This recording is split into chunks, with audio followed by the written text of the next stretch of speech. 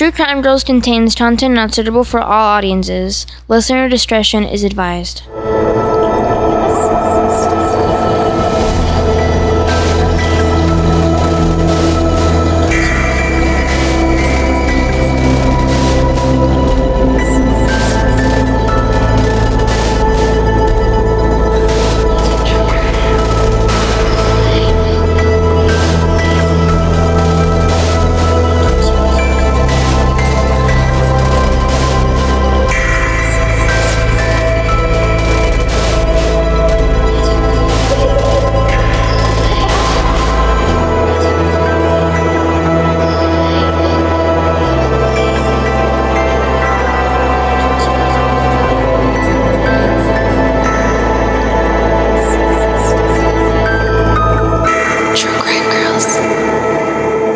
Not being believed might be one of the worst feelings ever.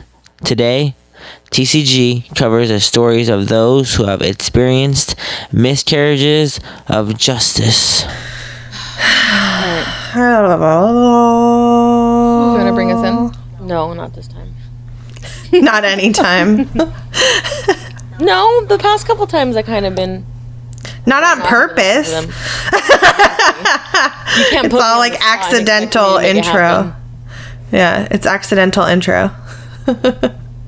I'm sorry if I sound stuffy today. My allergies are like hating me, so.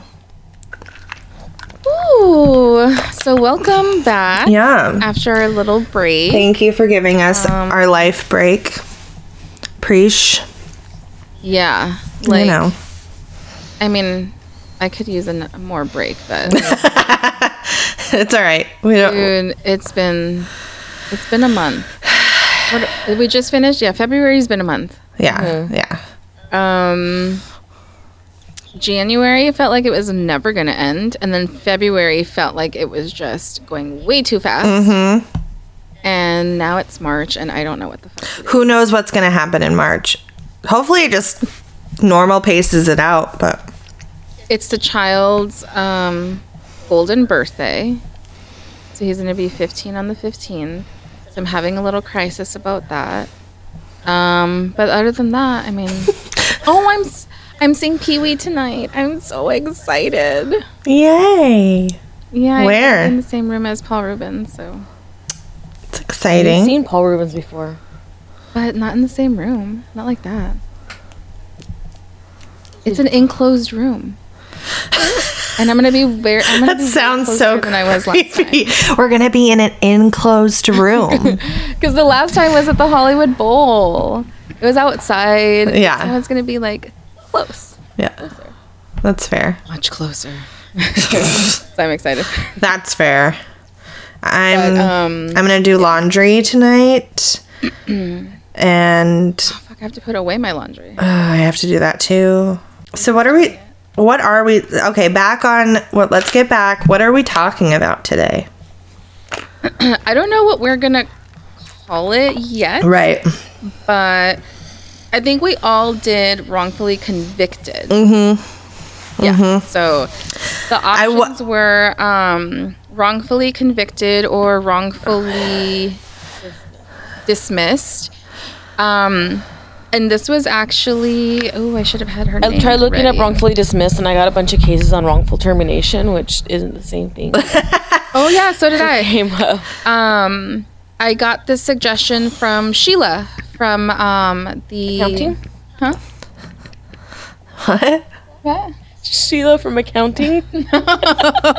Sheila from the self-defense class that we went to. Oh, okay.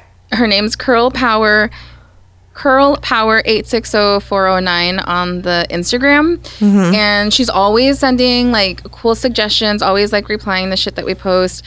And she's the one that gave me the idea for this. And I knew we'd never do it, or it wouldn't really like come up unless it was maybe like individual episodes. So yeah, I thought that would be like a cool idea, but it was either or, and then we all ended up doing wrongfully convicted. So. I really, really, really wanted to English. I really wanted to do wrongfully dismissed, And how I searched it was like people who got away with murder, like that kind of thing. But then I was like, I don't know. I get a little nervous, like saying someone did something when they're not accused, like, or when they didn't, like, I don't know. Like, I just got my nerves like freaked out. And then I was like, do I want to, like, I don't want like families coming after me. Like, I don't know. My anxiety spiraled, and so I was like, I'm good. I'll just go after the other one. We would have to it would have to be like an older case, because years and more like stuff would have had to come out for us to kind of like make that decision. Right. And the only one that I can think of is like OJ.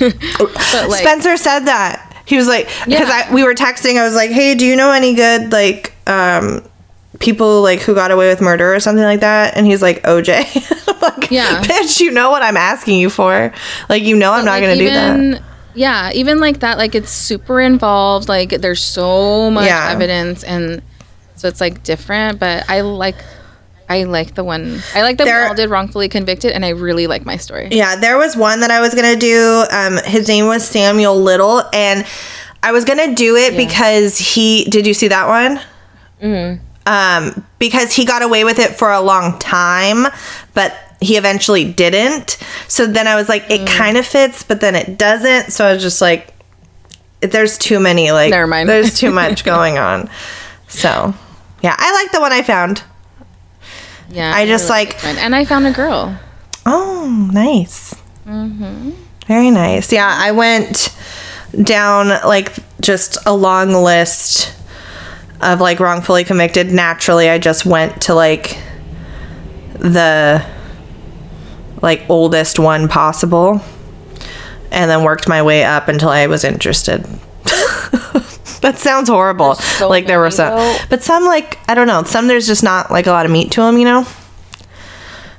Yeah. But I actually found a really cool website, and I fucking lost the link to it. But it was a map, like a National Registry of Exonerations or something like that. And it had a map of the U.S., so you can pick your state, and then it had like a timeline of it had a timeline of years, and then on the years there were a bunch of little boxes stacked up, and then each little box was the person that was exonerated, and then it would tell you like if they were exonerated of murder, robbery, theft, or not theft, like arson or whatever, like whatever the crime was. And so I kind of just like hovered over the little things until I got like a girl name, and I was like, oh, this one sounds good. It was like really good. Good. Very nice. Very nice. So yeah, I mean, all right, well, we all did wrongful conviction, so I'm sure. Just have to come up with a name for it. Wrongfully convicted. Wrongfully convicted? I feel like that's... Okay, we can just name it that then.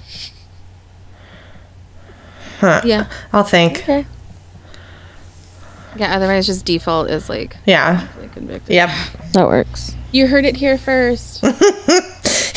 No, they would have heard it from the episode title first. They're like, we already know what this is called. Stop talking about it. No, we're going to talk about it for another 29 minutes. Okay, who wants to go first? Not I. I'll go first. Oh, sure. I guess I'll go. Oh, you want to go? She can go. Ooh, Kyle, go first. Okay. I was like, I don't care. Okay, well, because, I mean, that kind of works, because I just told you, like, how I found it and stuff like that. So let's see. On October 24th, 1967, Annie Richardson was preparing the next day's lunch for her 7 children. Whoa. Yeah, first of all. The lunch consisted of beans, rice, and grits, and was placed in a locked fridge for the children to eat the next day. On October 25th, Annie and her husband, James Joseph Richardson, headed to work. They both worked at the orange groves that were 16 miles away from their home in Arcadia, Florida, which I was like, oh, I found a Florida one. Look at that.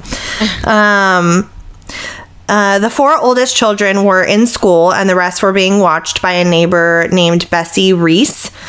The four returned home for lunch. They ate lunch with their siblings and then returned to school.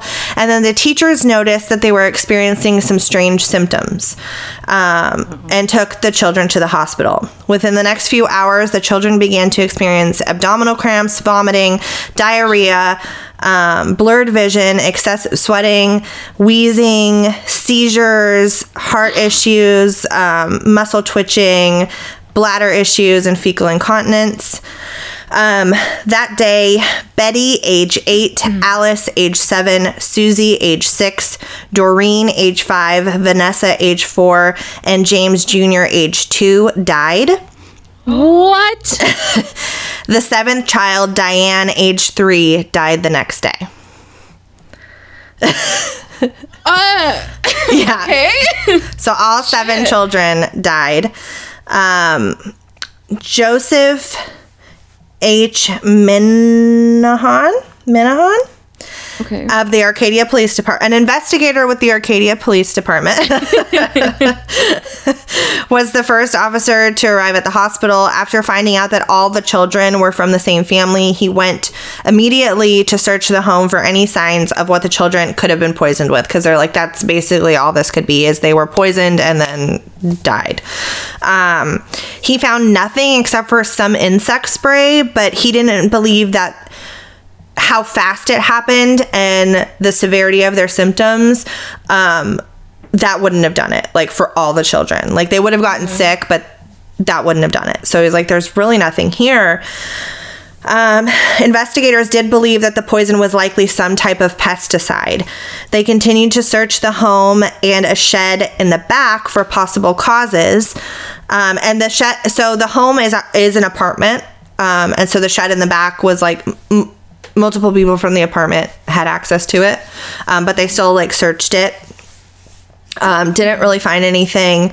And during this time, both Richardsons were being questioned by law enforcement, just general stuff, nothing out of the ordinary. What year was this again? 67.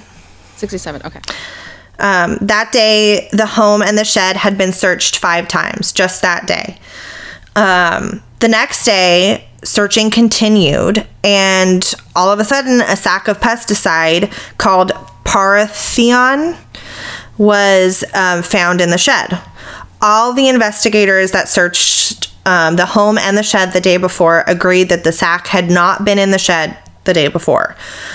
So they figured whoever planted the sack was who poisoned the children.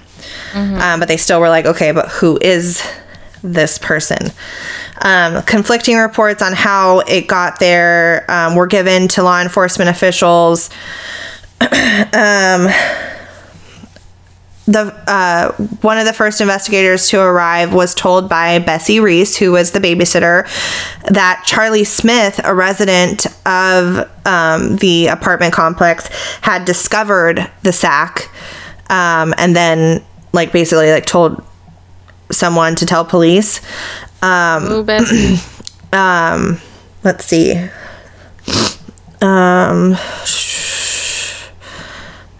And oh no, so they had been informed, they had been informed of the sack by an anonymous mail caller. And so they're like, well, it was a mail caller who called, and she's saying that this Charlie Smith person found it, so maybe that's the person who found it. That's really as far as it goes, though. Yeah. The next day, an insurance salesman told reporters that Richardson had discussed insurance policies for the children the night before their deaths. So that James Richardson discussed insurance policies.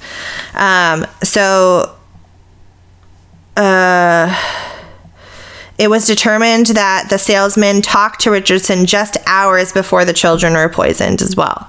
So according to authorities, Richardson, but according to authorities, Richardson and Purvis, the insurance salesman, gave conflicting stories on the insurance policies. So it's basically like one person would say something and then another person's would conflict. So it was constantly just like, what's the truth here? And then no additional evidence was found for 2 days. So and then 2 days after the funeral for the 7 children, James Richardson was charged with 7 counts of murder in the first degree. The police chief, however, said, because it was one of the investigators who filed the murder warrants against him, the police chief was like, there is no case against that man, and the prosecutor in charge of the case agreed, so the murder warrants were then dropped. But then a judge in the area agreed with the charges and summoned a coroner's inquest to substantiate evidence already on hand. So basically, like, make this evidence fit so we can charge this person. Why the fuck do people do shit like that? God damn. So some of this I had trouble like finding kind of like good information on. So one of the investigators also announced the other day that 5 other children of Richardson had died under mysterious circumstances in another Florida city.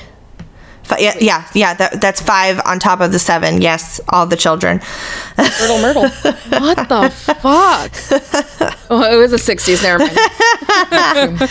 And so the investigator was saying that his motive for the crime was to collect insurance money on the children, which would total almost $14,000, which I'm like, that's dude, what the not fuck? a ton, but I mean, I guess back then it was, but not really. I mean, for the death of 7 children, I don't know. But it was in the 60s. Yeah. So the judge who had basically told the coroner, like, make everything fit, his name's Judge Hayes, said that both Richardson and his wife had taken lie detector tests and that the results showed that Richardson had knowledge of the poisoning, which indicated he was guilty. But this, You mean like he knew his kids were poisoned? Would that count as fucking knowledge of the poison of these fucking people? yes, and I'm like, I'm sorry. Wait, $14,000 would be roughly $109,000 now. See, but for 7 kids, that just seems low to me. I mean, That's depends on how true. much you're putting into it yourself. Yeah, I mean, I don't know. But like as far as motive, like I don't know, that's a lot of risk, and I don't feel like the reward is enough. 100,000. Yeah. That's more what I mean. Like, not that the policy wasn't big enough, but that the policy to kill people wasn't worth it. 7 people wasn't worth it. Not that any policy amount is worth killing anybody. Let the record show. Jesus. I was like, wait a second. This doesn't sound right. Okay. So the judge, after that, instructed the investigators to again file murder charges against Richardson. This judge, he was well known in the community. He had been a judge for more than 31 years. I don't know where Arcadia is, or I probably should have looked that up, but comparing it to Ocala, I could, especially like in that day and age, I could see how they were like, well, that guy, he's been our judge forever. Of course we're going to believe him. Like, Yeah. Like he has pull and whatever. exactly. Anyway. So, his like want to file these murder charges carried like an extreme amount of weight. And so the murder charges were filed, and Richardson was arrested for the murder of 7 children. So Richardson was represented by the NAACP and lawyer John S. Robinson. Robinson went to talk to Richardson while he was being held in the county jail before the trial took place. Richardson was adamant that he had not killed his children because he loved them very much. Richardson said that Klein, who was the investigator and the sheriff, who filed the charges on him, who was basically like out to get him from the beginning, was pushing him around, calling him the N-word, because he was black, So it's not just out of I figured nowhere. when you said NAACP. Yeah. like, Well, Janine's face was like, I'm sorry, why? It's like, well, it's the 60s. Why would and anybody call anybody? I mean, I feel that, but it was unfortunately the 60s. And so kind of not explain, it kind of explains why a lot of this happened. A lot of it has to do. Right, yeah. So he was questioning him in a very mean way. So it's just horrible treatment from the beginning. Yeah. And he had told Richardson that he would be let off easy if he confessed to the crime. But Richardson stuck to that he denied that he had ever harmed any of his children. He never confessed, never took that plea deal or anything like that. Okay, good. Through his brain, we can do this. So the trial began on Monday morning, May 27th, 1968, at the Lee County Courthouse. All of the chosen jurors were white, despite numerous challenges. Robinson was unable to secure a fair jury. Let's see. Many individuals were brought to testify, including the neighbor, the insurance salesman, and, the person who found the poison, all those lovely people. And also Ernell Washington, James Weaver, and James Cunningham, who were cellmates with Richardson in the Arcadia jail, and said that Richardson had admitted to them that he had killed the children. God. He won't admit it to save his life. Right, but he'll admit it to his them. cellmates. Okay. Yeah, totally. Makes sense. After the hearing, chief of police, the one who said there's no case, still was like, there is no case against this man. Like, all of these people, like, aren't, like, truthful. Like, it's been proven that their stories have changed and all of that. So, regardless, Richardson was sentenced to die by the court and was on death row for nearly 5 years. He was saved by the U.S. Supreme Court ruling in 1972 that the death penalties in the U.S. at the time were unconstitutional. And his sentence was commuted to life in prison with eligibility of parole in 1993. So, that's the conviction portion of everything. So, Mark Lane, he is an internationally known trial attorney, had visited Richardson on death row, and Richardson asked Lane to represent him. So Lane started to really look into the case, and found out that the babysitter, Bessie Reese, was a convicted murderer. Fucking knew it. And indicated that Richards basically he fully believed that, indicated that Richardson and his wife were completely innocent of anything. So at the time of the children's murders, Reese was on parole for killing her ex-husband using what? Poison. Okay, I feel like that would have been just the way you check off name, date of birth, gender, fucking whatever in your investigation. Let me see if you're a convicted fucking murderer. No, the prosecution knew and had worked hard to keep this from coming to trial because they wanted to pin it on Richardson. Yeah, basically little had been done to pursue her involvement in the children's deaths at all, including the facts that she had given them the food, and that she had initially lied, saying that she had not gone into the apartment. So originally she said, oh no, I was never in a locked fridge or something. Yeah, but she was babysitting them, so she had access to the locked fridge to feed the kids because she was their babysitter. And but originally when they asked her, she said that she never had gone into the apartment that day, and then it came out that no, she was actually babysitting them that day. So it's why was she from the get-go, it was sketchy. That's what I'm saying. That's so stupid. Mm-hmm. So as of 1988, Reese was suffering from Alzheimer's disease and in a nursing home in Arcadia, Florida. and had reportedly confessed to the murders more than 100 times. But her confessions were not taken seriously because of her condition. Okay, but due to the conditions of the fucking case, I know. You should have maybe looked into it. Oh my God. So she died of Alzheimer's in 1992. And also, the last surviving witness to Richardson's alleged jail cell confession recanted his testimony to state legislators, saying that he had been offered a lighter sentence in return for his testimony. Oh my God. Lane then met with the governor's council and turned the entire file over to the governor, asking for them to basically like reopen the case. So the governor, Robert Martinez, appointed the state's attorney from Miami-Dade County, Janet Reno, to be the special prosecutor on the investigation.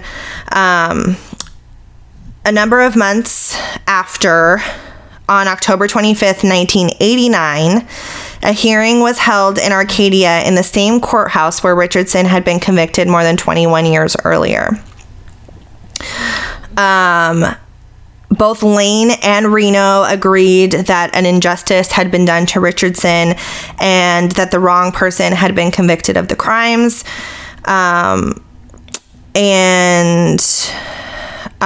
he had not received a fair trial, and so he was then set free. So he was exonerated. Oh. Yeah.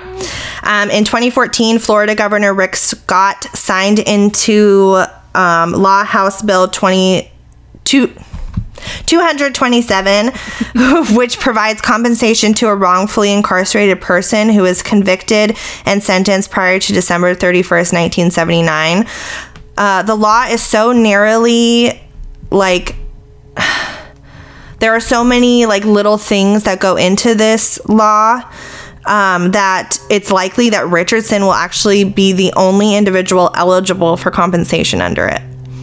Stop. Yeah, and so he was expected to be awarded $1.2 million, but I couldn't find anything on whether he had received his payment. Throughout this whole thing, he had some major health issues, like he needed like open heart surgery just from like all the stress, and he came through all of it just okay, him and did stick by him for a long time, but they did eventually get divorced. He got remarried. That's gonna be my next question. She stuck by him for a long time, so it wasn't. But yeah, James Joseph Richardson spent 21 years behind bars for the 7 murders of his children that he did not commit. Fuck, dude. Mm-hmm. I fucking knew it was Bessie. Freaking Bessie. Bessie, bitch. Oh my God. Name of a cow. Huh? Yeah. So that's the name of a cow. Yeah. Bessie? Bessie. Mm-hmm. Bessie bitch, though? Yep. Bessie B.I. That's what I'm going to name my cow. Fuck, dude. What happened? I know. Because it's like, not that any wrongful conviction is okay, but then like to be of your children, like, so sad. And then like you never really get to mourn. Right, because you're just like so worried. All this other bullshit. Mm-hmm. Crazy. Man. Well, that was a mind fuck. Yeah. Next, you want me to go? I can go next. It was really interesting though, because in order to get like the symptoms of poisoning, I had to like look up like symptoms of whatever Parathon poisoning. How long does it take for Parathon poisoning to like?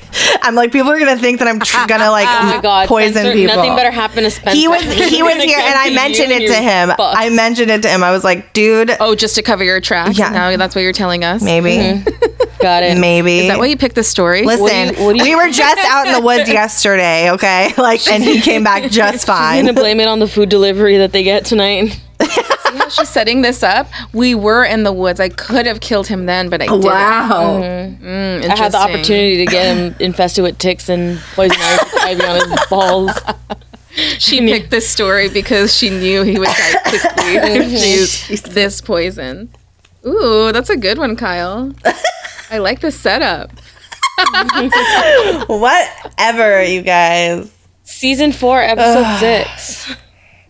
How Kyle kills Spencer. Is that episode 6? The next one would be episode 6. That's funny. I'm only going next because, mine are short and sweet. I like to get it to the point. That's what she said. But also because this one didn't have much information about the crimes themselves, but it was more about the aftermath, which I really liked. So here we go. Wrongful convictions happen for many reasons, which I kept looking it up, and it's like the 7 main reasons, so I just put down a couple. Misidentification by witnesses, false or forced confessions, which is like kind of like Kyle's, systemic racism or bias, which is like Kyle's, and in the past when things were in advances where as they are now, like unvalidated forensic science, so like DNA tests and all that crap. And then also what in my case is like just gross misconduct and negligence. Fuck yeah. Because no offense to coppers out there, I know a few, but it's really hard to not have some sort of bias and just like, I know, like, I know you did it. And even though they didn't do it, it's just because like they have this, for whatever reason, this grudge against this one person, like in your story where they're just like, we want to nail you. So we're going to coerce other people to be complicit but the law is supposed to be innocent until proven guilty. Yes. It's always 100% the opposite. Yeah. 100%. Yeah. And it's funny because that's what I put officials, the public put, as in this case, gross misconduct and negligence by corrupt officials. Officials the public put our trust into to either convict the guilty and free the innocent, not the opposite. Because for every innocent man that is wrongfully convicted, one guilty man is left out to roam free. Did you write that? I did. God damn. I got you. In this case, Glenn Woodall, after a series of crimes at the Huntington Mall in West Virginia, the handyman who occasionally worked as a gravedigger was accused of being the perpetrator. His crimes he was being accused of included 2 cases of sexual assault described as grisly. His DNA was taken and submitted to the state crime lab where Frederick Salem Zane, a forensic lab technician, confirmed and testified that the semen from one of the victims matched the sample provided by Woodall. Woodall was convicted and sentenced to 335 years in prison. Now at the West Virginia State Penitentiary, Moundsville, Woodall and his defense began his appeal. Woodall's lawyers conducted their own testing and found that Zane used flawed blood typing methods when testing Woodall's semen. Not only that, but a previously declared unidentifiable hair sample was changed, and it was a pubic hair sample, was changed by Zane to being a hair from Woodall's beard. Oh my God. In 1988, an investigation was initiated, and in 1992, Woodall was found to be not guilty and freed. He sued the state for false imprisonment and won a $1 million settlement. So like, that's I know. I'm like, damn. So I did read that. Oh, wait, did I put that in here? I don't think I put it in here. But yeah, so there is a lot of states have those laws where if you're wrongfully convicted, you get something like Some compensation? yeah, it's like $50,000 to $100,000 per year that you were incarcerated, and you get more if you were on death row. Shit. And then they find out that you were wrongfully convicted, then that's how they judge how much you get. After the investigation concluded, prosecutor William Forbes began a criminal investigation into Zane. The findings of the investigation were so disturbing, Forbes asked the Supreme Court of Appeals of West Virginia to appoint a special judge and panel to investigate the serology department. In November 4th, 1993, a report was issued by Senior Circuit Court Judge James Holliday. In it, it was found that Zane not only misstated evidence, he falsified lab results and reported scientifically implausible results that may have resulted in as many as 134 people being wrongfully convicted. Oh my God. And that's just in West Virginia. Okay, That doesn't surprise me. Why does it take like a second review? Why does it like? Why can't we fucking know this? You know what I'm saying? Because right now they put their trust into, when you're like in a lab, like it's about the science. It's not supposed to be about anything else behind it. I work in a lab. I know, like I see the way it is. We don't see names. We see numbers, results. yeah, we see that's levels. true. So in the lab, you don't pay attention to patient. The only thing you do is verify the patient's Like, you're information, just doing your obviously, but job. you're just doing your job. That's it. There's no bias as to the person, the condition, because you don't see these people. Yeah. You just see the facts stated in the science. But like this guy, so that's why they put their, like, they trust. They're supposed to trust those people Yeah. because we don't have any bias. Fuck, But then dude. this guy was just fucking crooked as fuck, and Yeah. that's what happened. Right, that's crazy. So after all this went down in West Virginia, where Woodall was convicted, Zane moved. He moved from West Virginia to Texas just to like get out of Dodge. So all this happened, and the 134 people being wrongfully convicted. Holiday found that Zane's misconduct was so egregious, any testimony offered by Zane should be considered invalid, unreliable, and inadmissible. Shit. It also found serious discrepancies in the serology division's quality control procedures. An investigation was initiated in Texas, where he had moved to after the Woodall case. That one concluded that while working in the Bexar County Medical Examiner's office, Zane engaged in misconduct and fraud, resulting in as many as 180 wrongful convictions. Fuck. Jesus Christ. Is he a priest? Jeez. Just fucking moving from one place to the fucking other and doing the same stupid bullshit. Mm-hmm. My God. So Zane had filed reports on tests that were never even being performed. That was like one of his biggest things. He reported negative results as positive and described inconclusive results as conclusive. Texas and West Virginia had to investigate all of Zane's cases and subsequently overturn rulings in multiple cases. West Virginia alone paying out more than $6 million to people who were wrongfully convicted. Fuck. Woo. Woo. What a piece of shit. That is. Zane was charged with fraud, but his trial was put on indefinite hold after he was diagnosed with liver cancer. In 2001, he was charged on 4 counts of obtaining money under false pretenses, but the jury deadlocked. A new fraud trial was later scheduled for July 2003, but in December 2002, Zane succumbed to his liver cancer and died in his home. Of course you fucking did. So he never went to prison, never had to account for his actions, and he Wow. died peacefully at home. This is kind of like both, dude. Yeah. Wow. Wow. What a dick. I know. That's why I liked it. God damn. Yours are really like... You always pack a punch with these little stories of yours. Where the fuck do you find these? I try to do the most with the least amount of work. It literally... Oh my God. I literally went to Wikipedia and I'm like, all right, I need to look up these miscarriage of justice. Yeah. And I was like, eeny, meeny, miny, mo. I chose something with a date of, I wanted either January 22nd or February 22nd. I found January 22nd. And I'm like, done. That's pretty good. Mm-hmm. All right.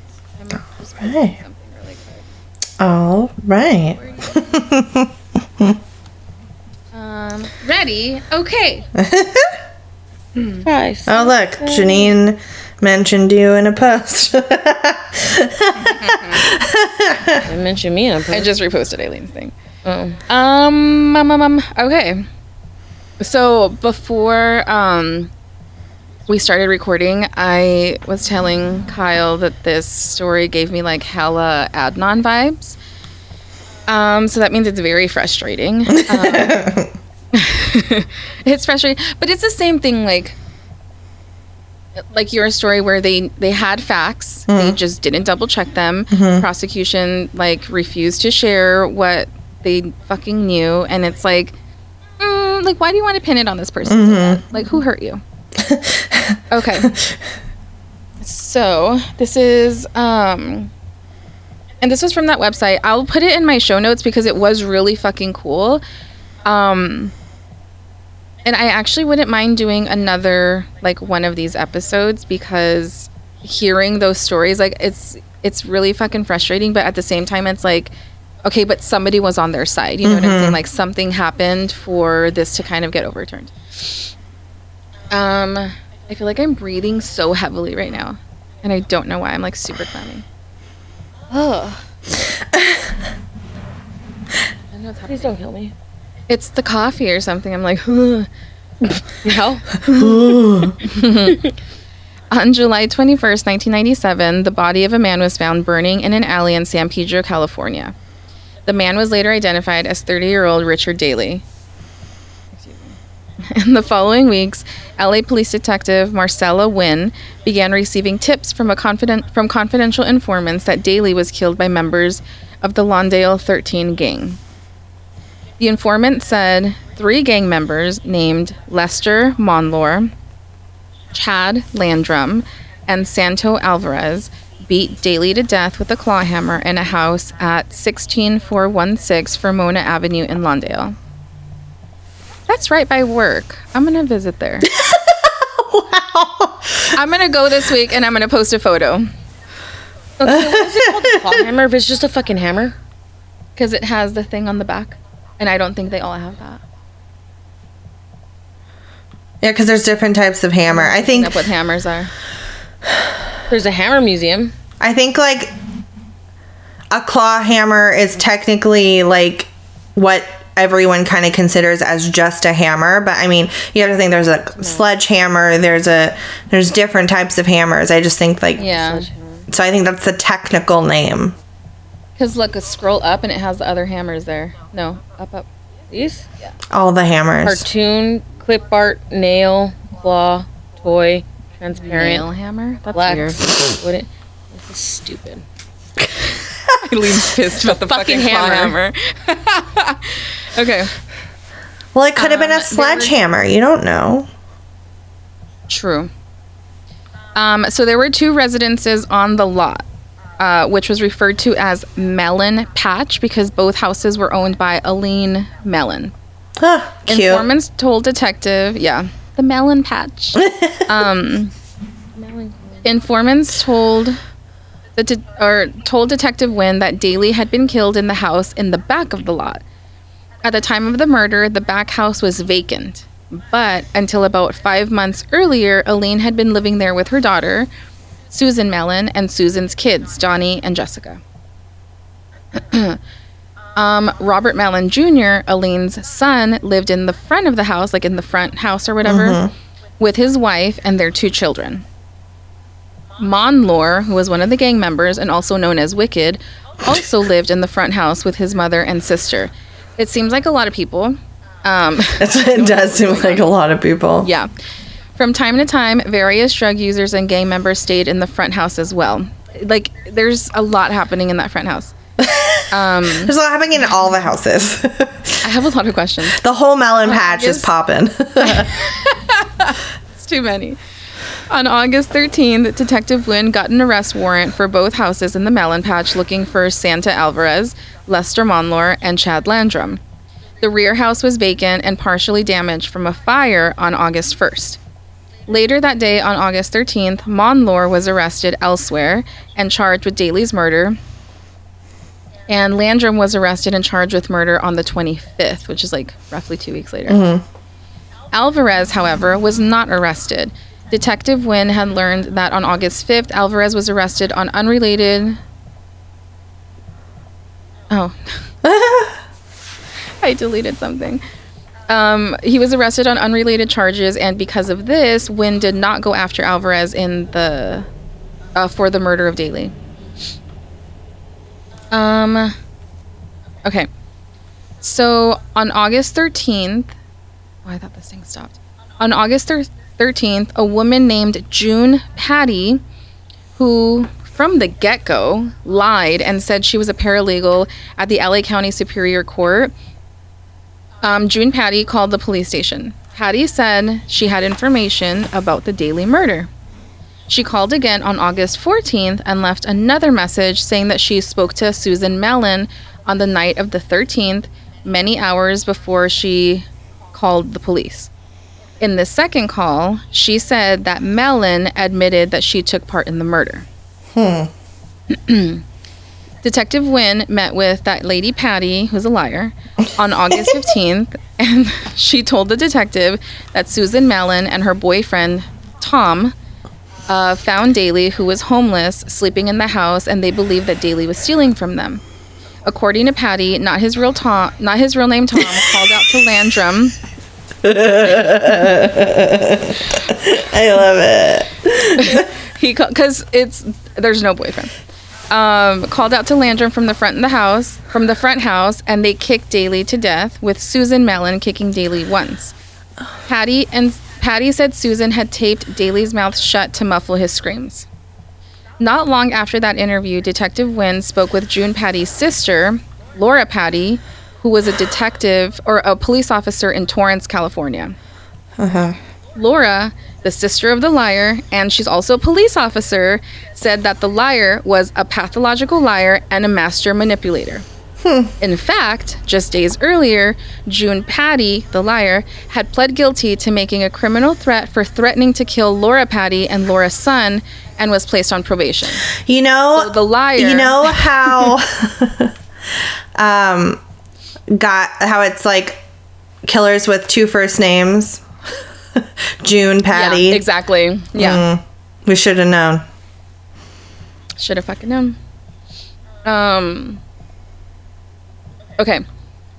So the detective did not make record of this conversation with the sister, and the information was not disclosed to the defense.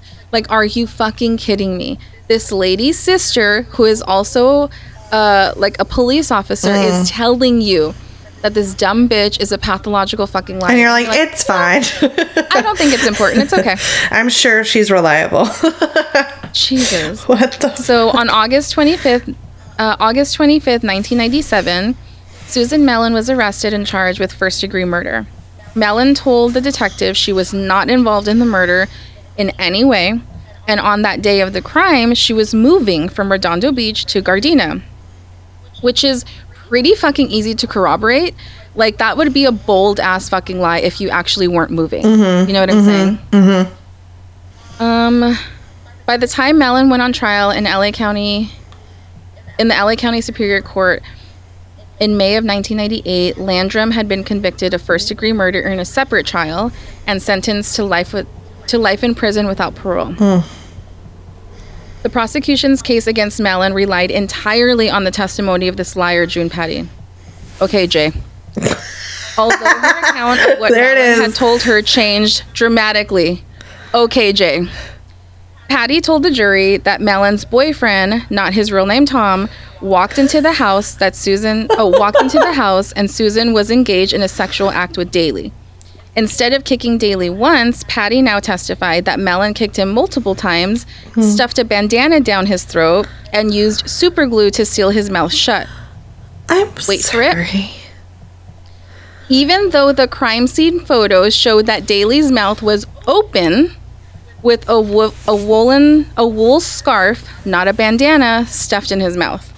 Such fucking bullshit, dude. Like, come on.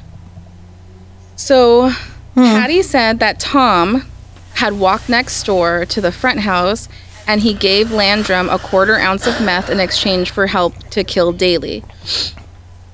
Patty testified that Landrum beat Daly with a hammer and that he, Mellon, and Tom repeatedly kicked him, and Landrum burned Daly's face and head while he was still alive. Patty told the jury that after Daly died, his body was wrapped in a blanket and taken to an alley in San Pedro where it was set on fire. Fuck, I feel so bad for this girl. Mellon's attorney failed to challenge the testimony with the autopsy findings that there was no evidence of superglue in or around or anywhere near Daly's mouth. There were no burns on his face, and the burns on the rest of his body were confirmed to be like done after his death. So the story of that they burned his face or they burned anything while he was still alive is a complete fucking lie. Wow. Mellon testified in her own defense and denied involvement in the crime. 3 other witnesses testified as well. One said that he was with her as she was moving to Gardena on the day of the murder. Another testified that Mellon did not meet Patty or sell drugs to her or do anything with her on August 14th. And a third witness testified that Mellon was not at the melon patch at the time of the murder, so she was nowhere even like near the residence. Right. On May 15th, 1998, a jury convicted Mellon of first-degree murder, and she was sentenced to life in prison without parole. That guy, Monlor, went on trial later and was acquitted. In 2009, Shirley Knock, a resident of the Lawndale area, befriended Santo Alvarez, the third suspect in the original warrant who was never arrested in the murder. Alvarez confided to Knock that he had helped Landrum and Monlor kill Daly and that Mellon was not involved. In November 2013, Knock learned that Innocence Matters, an LA-based nonprofit that investigates wrongful convictions, was already looking into her case. She contacted the organization to report that Alvarez had told her 4 years earlier, like, he was the one that was involved, the 3 guys did fucking kill him, and this lady had, like, nothing to do with it.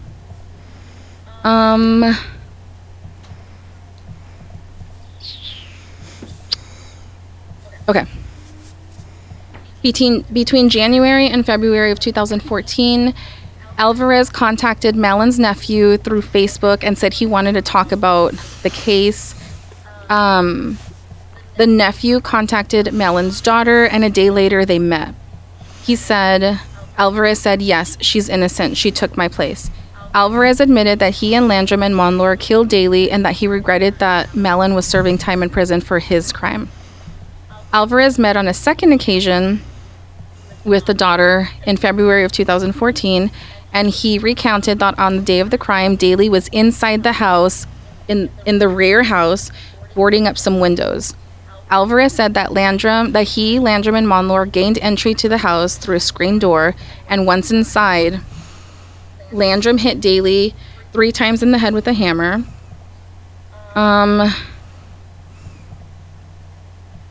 Okay, so he said that he hit him, the other guy hit him 3 times in the head with a hammer, but he said that there were more details that he would provide, but he wanted to get a lawyer first and get immunity before telling the whole story. Mm-hmm.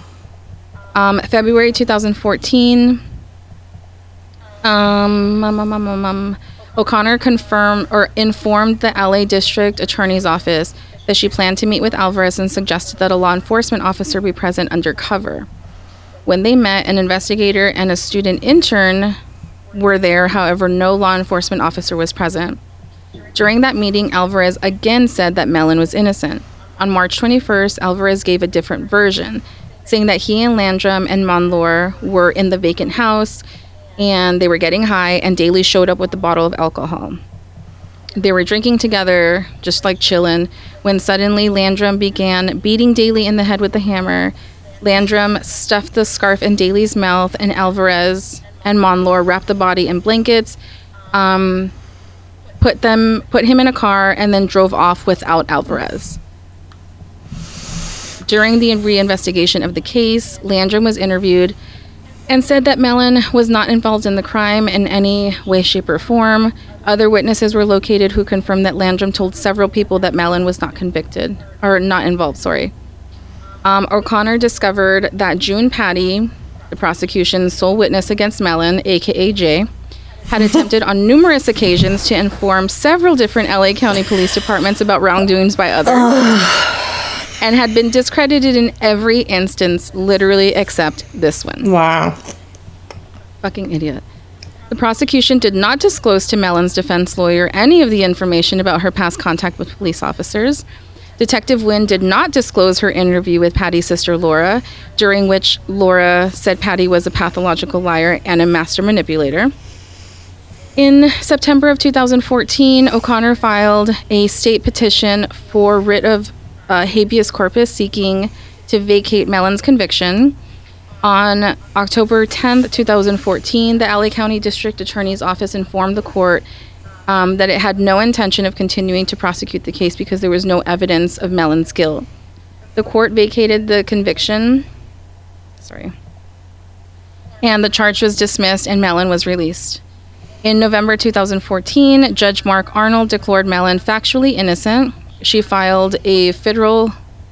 Yep. Did I say that? Yep. Federal. I was actually going to let you go. I was like, "Whoa." I just wasn't sure what I said. Mellon, Neither were we. Mellon filed a federal civil rights lawsuit against the city of Los Angeles and the detectives in April 2015. In June 2015, the state of California awarded her $597,000 in compensation. Mellon's federal lawsuit was dismissed in 2017, and her lawyers appealed to the Ninth Circuit U.S. Court of Appeals, which in 2018 reinstated the lawsuit. In March 2019, the lawsuit was settled for $12 million. Woo! Detective Wynn was also the lead detective in the wrongful convictions of Obie Anthony and Reggie Cole, who were convicted of a 1994 murder and sentenced to life in prison without parole. Cole's conviction was set aside and the charges against him were dismissed in 2009. Anthony's conviction was set aside and the charges dismissed in 2011. They were both freed, and the Innocence Projects discovered that the prosecution had withheld evidence, again, showing that the prosecution's primary witness had testified falsely. Wow. So 3 of these fucking cases that this dumb bitch was on were wrongfully fucking convicted. That's so dumb. But, like, when I was reading this, I'm like, is this Adnan's case, like, all Right. fucking over again? Right. Because Christina, what's her name? Christina, what's his lawyer's name? Oh my god. I fucking hate my brain sometimes. My brain just told me it was like the Christina same Ricci. I'm thing. like, that is not it. But, like, the same thing where they Yeah. had information, Yeah. wouldn't share it for whatever reason, had leads, wouldn't follow through with them for whatever reason. Excuse me. But yeah. So that is the story of Susan Mellon. Wow. Goddamn melon patch. I'm literally gonna go there one day after work and just, like, take a photo of the residence, and that way I can, like, use it. That's actually kind of cool. Huh. The melon patch. Wow. Cute. Hey guys, want to go get high at the melon patch? Wow. Down. Want to get low at the melon patch? We're gonna get real low. So Damn. That's crazy. Can detectives do better out there? Hello? Can you hear me? Please do better. I know. It's crazy because, like, we all have days, like, at our jobs where not that we half-ass, but it's just like those days where it's just like, I just need to get this done. I just need to get this over with. And it's like, Like, not giving as a detective, 100%. you can't do that. those days. Those are not, As a those don't police exist. officer, Yeah. No. Those don't exist. Like, People's lives are Sorry. at stake. Like, literally. right. So, choose the profession carefully, because it is, Yeah. you have to be on it all the time. Yeah. All the time. Fuck. That's Well, this nuts. was fun. A little depressing, but light at the end of the tunnel. Yeah, I mean, at least, you know, they're out. at least it's not anymore, but, And they're fucking rich now. right? Yeah, but at what cost? You lose, like, years of your life, you know? Yeah. It's fucking crazy. It's just, like, it's fucking unfortunate, and it's just the system's built to. It's fail scary. sometimes. It's scary because Yeah. it could happen to any of us. Like, it's just like, oh my God. Truly. Like, Truly. you would never think, you know, your kid dies and then all of a sudden you're in jail for their murder. Yeah. And it's just like, what? I'm sorry. But Fighting for your fucking life.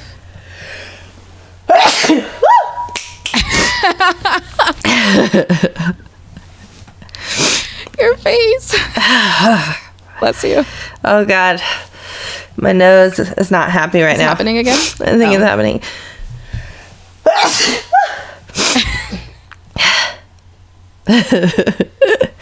I think I'm All okay. right, guys. Well, thank you for dealing with our break. Thank you for dealing with the chatty ass fucking intro coming back. And yeah, life fucking sometimes happens. So Yeah. sorry, not sorry. No, I mean, nothing we can do about it, you know? But yeah, thank you for listening to us.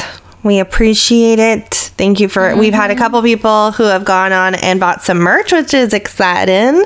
Yeah. Yeah. Let's buy more. Yeah. So Please. keep going, keep going there and getting some merch and representing.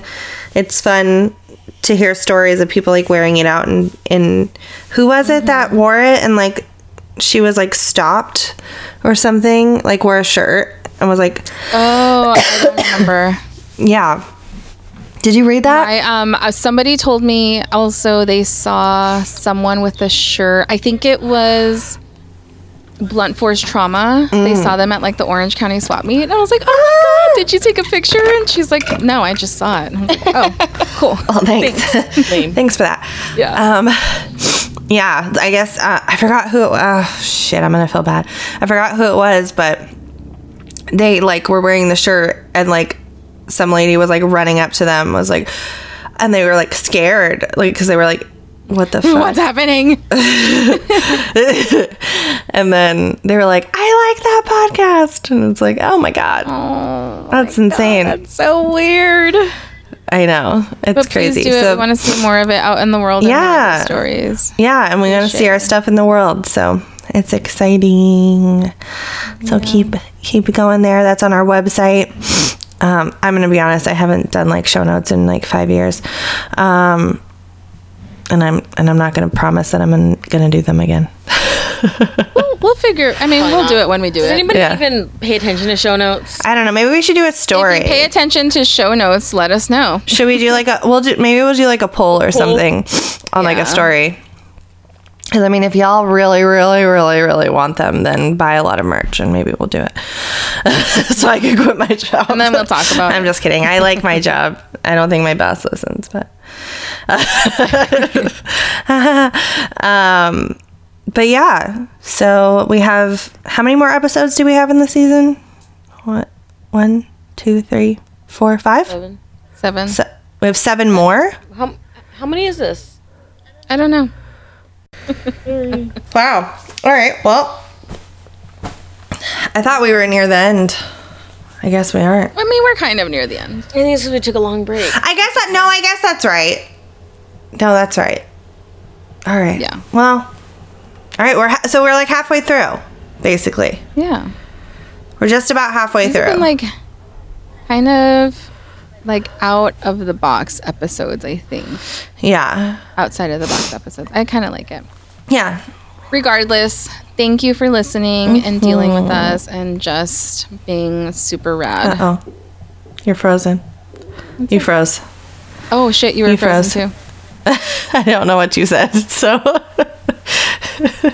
Am I moving now? yeah, you're good now. Okay. But I don't know what you said, so I can't respond. Oh my god, now you're frozen again. Okay, we need to stop. Okay. Okay. Thank you. Thank you guys. Follow us everywhere, please. Yeah, but just don't follow us home, okay? Okay? Thank you. Thank you. We appreciate it. Okay. Goodbye. Bye-bye.